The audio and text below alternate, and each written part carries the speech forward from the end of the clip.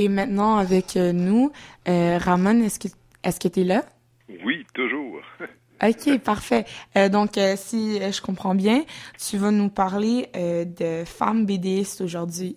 Oui, à une exception près, un illustrateur qui a fait la couverture du dernier disque de Claude Pelgag. Mais commençons, ça sera un peu en aparté parce que c'est des livres plus anciens, mais que j'affectionne énormément, et la parenté d'esprit avec Claude Pelgag est prégnante, donc on va en parler aussi un moment. Puis c'est un auteur qui est vraiment méconnu, il est trop spécial, quoi.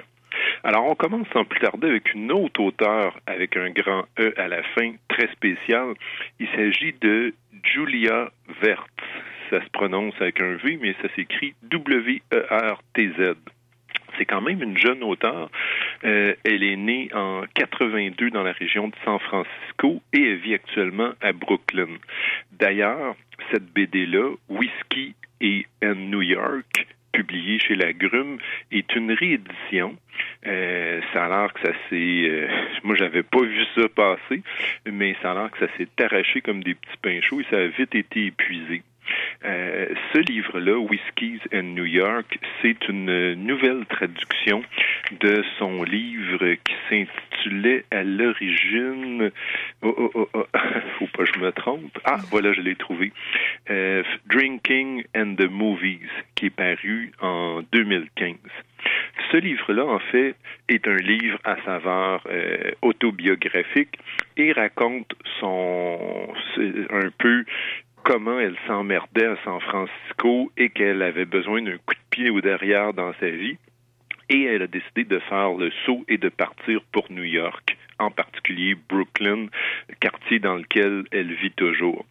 Alors, elle raconte donc que New York est véritablement une ville qui va quasiment tuer les personnes qui vont aller y habiter tellement la vie y est difficile et que les New-Yorkais sont spéciaux. Alors voilà, en plus, pour rien pour rien manquer du tout, Julia Wertz a une grande propension pour l'alcool, en particulier pour le whisky. Alors, elle est constamment paumée, elle a des méchantes difficultés au niveau alcoolisme. Donc, ça s'ajoute et ça amène aussi un certain humour parce qu'elle a un regard autodérisoire sur son accoutumance à l'alcool et aussi toutes les difficultés qu'elle a eues, les 15 appartements miteux, les 12 mini-jobs cheap qu'elle a fait. Donc, puis bien sûr, en aparté, elle est toujours en train de dessiner. C'est vraiment le fil conducteur, finalement, qui la maintient en vie. Donc, cette forme de BD-là, on le devine peut-être, le dessin est quand même simple. Un dessin qui n'est pas parfait. Et c'est de cette imperfection-là, comme de son alcoolisme, que naît l'intérêt et que naît, d'une certaine façon, une espèce d'intimité avec, non pas un personnage, mais avec une véritable personne. C'est en noir et blanc. Comme je le dis, c'est très simple, mais c'est assez marrant et rigolo et on passe d'un sujet à l'autre. Entre autres, les relations téléphoniques avec sa mère à l'occasion, les courriels qu'elle envoie par inadvertance parce qu'elle est trop bourrée à tous ses contacts, et son frère qui disparaît, qui lui a d'autres problèmes d'accoutumance aux drogues plus dures. Alors voilà, elle vit beaucoup donc de culpabilité par rapport à l'absence comme elle est très loin de son frère, et aussi par rapport, des fois, elle trouve qu'elle a raté sa vie. Mais, ceci dit, la BD est un véritable zeste de citron. Ça nous fait écarquiller les yeux, même si on a une certaine amertume en bouche. Alors voilà donc pour Whiskey and New York de Julia Wertz, avec un W toujours, publié chez La Grume. Et il y a quelques dessins à la fin. Elle s'est amusée aussi à faire un petit carnet de croquis à la toute fin de son bouquin. Un autre livre. Celui-ci est d'une Québécoise, il s'agit de Zviane, qui a publié un autre livre tout récemment, mais j'ai préféré commencer avec celui-ci. Ça s'intitule Club Sandwich. C'est sous-titré 5 histoires biscornues, mais néanmoins amusantes. Et c'est publié chez l'éditeur Parle.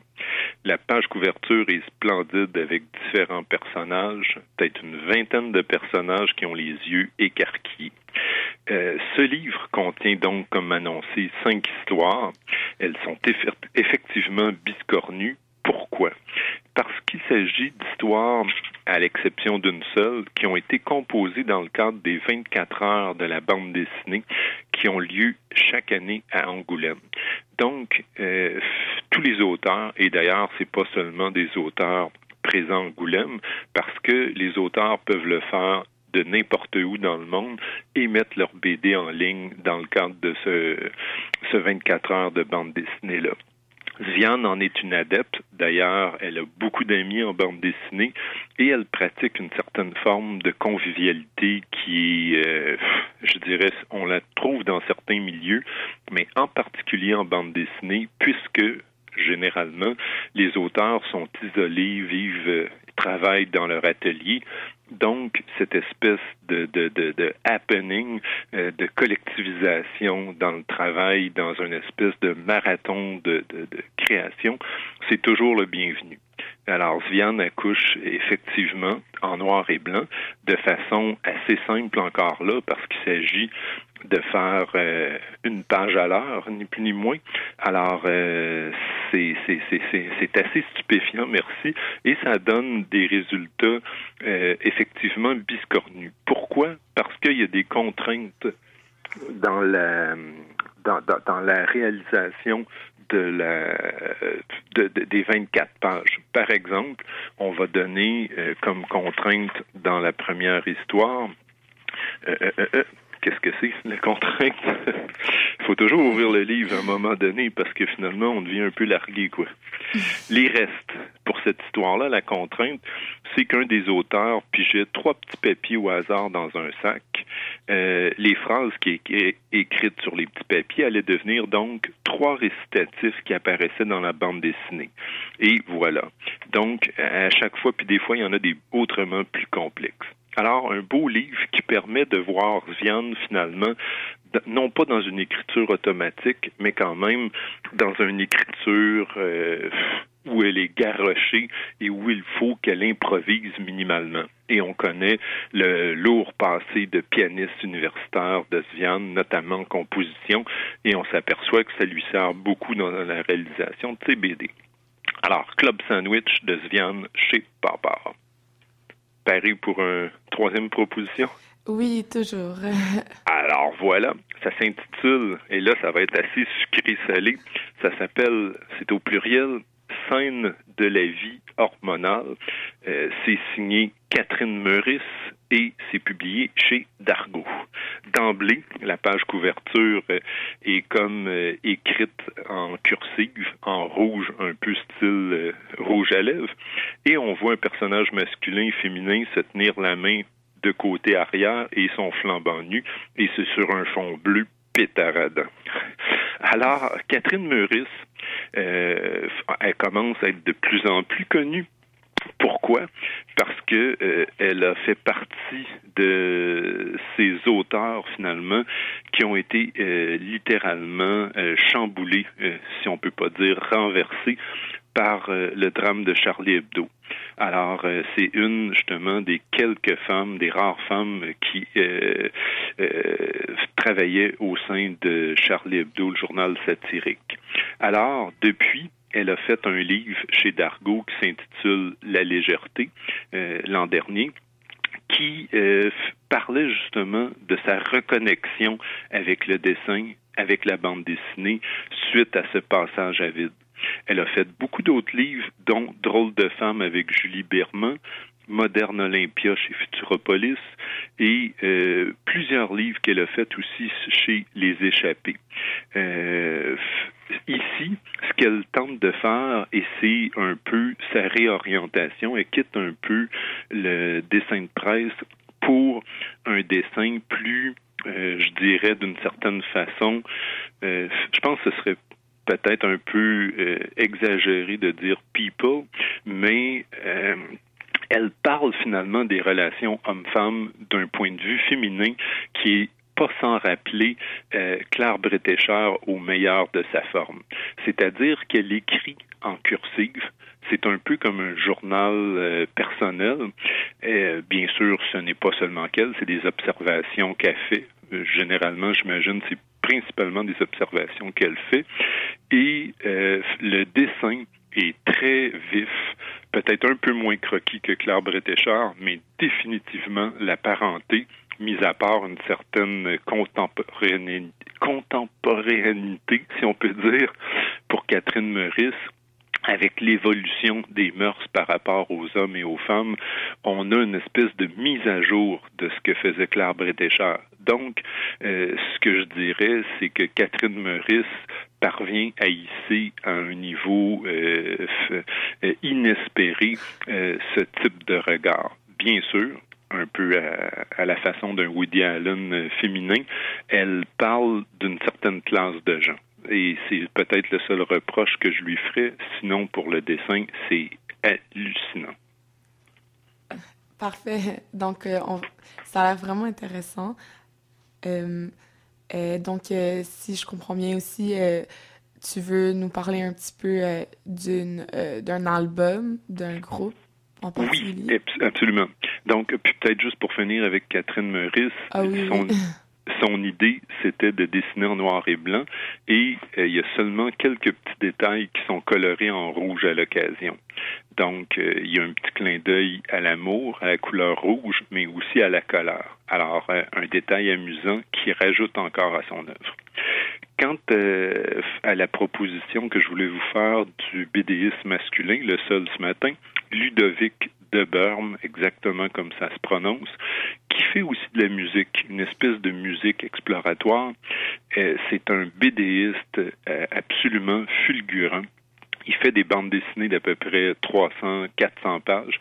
Parmi les plus étonnantes que j'ai lues de lui, il y a René, avec un accent aigu, ou encore Lucille, qui ont été publiés chez Futuropolis il y a de ça quelques années, mais c'est des véritables dictionnaires en termes d'épaisseur. Sauf que on est dans un univers onirique, un univers étrange, pour pas dire un peu malade mental. C'est des personnages ici souvent d'adolescentes ou de jeunes adultes et c'est des regards à travers des personnages de femmes. Pas étonnant donc que Claude Pelgag, pour son nouvel album L'étoile thoracique, ait lié des liens non seulement musicaux peut-être, mais aussi sur le plan de l'illustration de sa pochette. La pochette avec une espèce de bipolarité, avec des visages un peu animaliers à l'arrière et le visage humain en avant, mais ça se double aussi d'un énorme livret qu'on peut déplier avec une grosse bande dessinée sans parole. Donc, dessiné au crayon de couleur de bois. Un très, très bel album, de très beaux albums de BD. Et voici même une chanson qui s'intitule Chorégraphie des âmes, qui est d'une orchestration qui peut évoquer le classique, mais on voit bien qu'il y a une pop rock là-dedans. En fait, on a juste accès aux 2 premières chansons sur de l'album. On n'a pas, faut acheter l'album pour avoir accès. Est-ce que tu veux qu'on joue quand même? Oui, les ferrofluides fleurs, tiens donc. Ok, parfait. Donc celle-là, est-ce que tu veux nous dire quelque chose à propos de celle-là en spécial? Ben, je m'en voudrais d'accaparer le micro. Mais ceci dit, on va voir aussi l'aspect orchestral encore dans cette pièce-là. On sait qu'elle a une trentaine de musiciens et musiciennes pour réaliser cet album-là. Elle avait eu des bourses.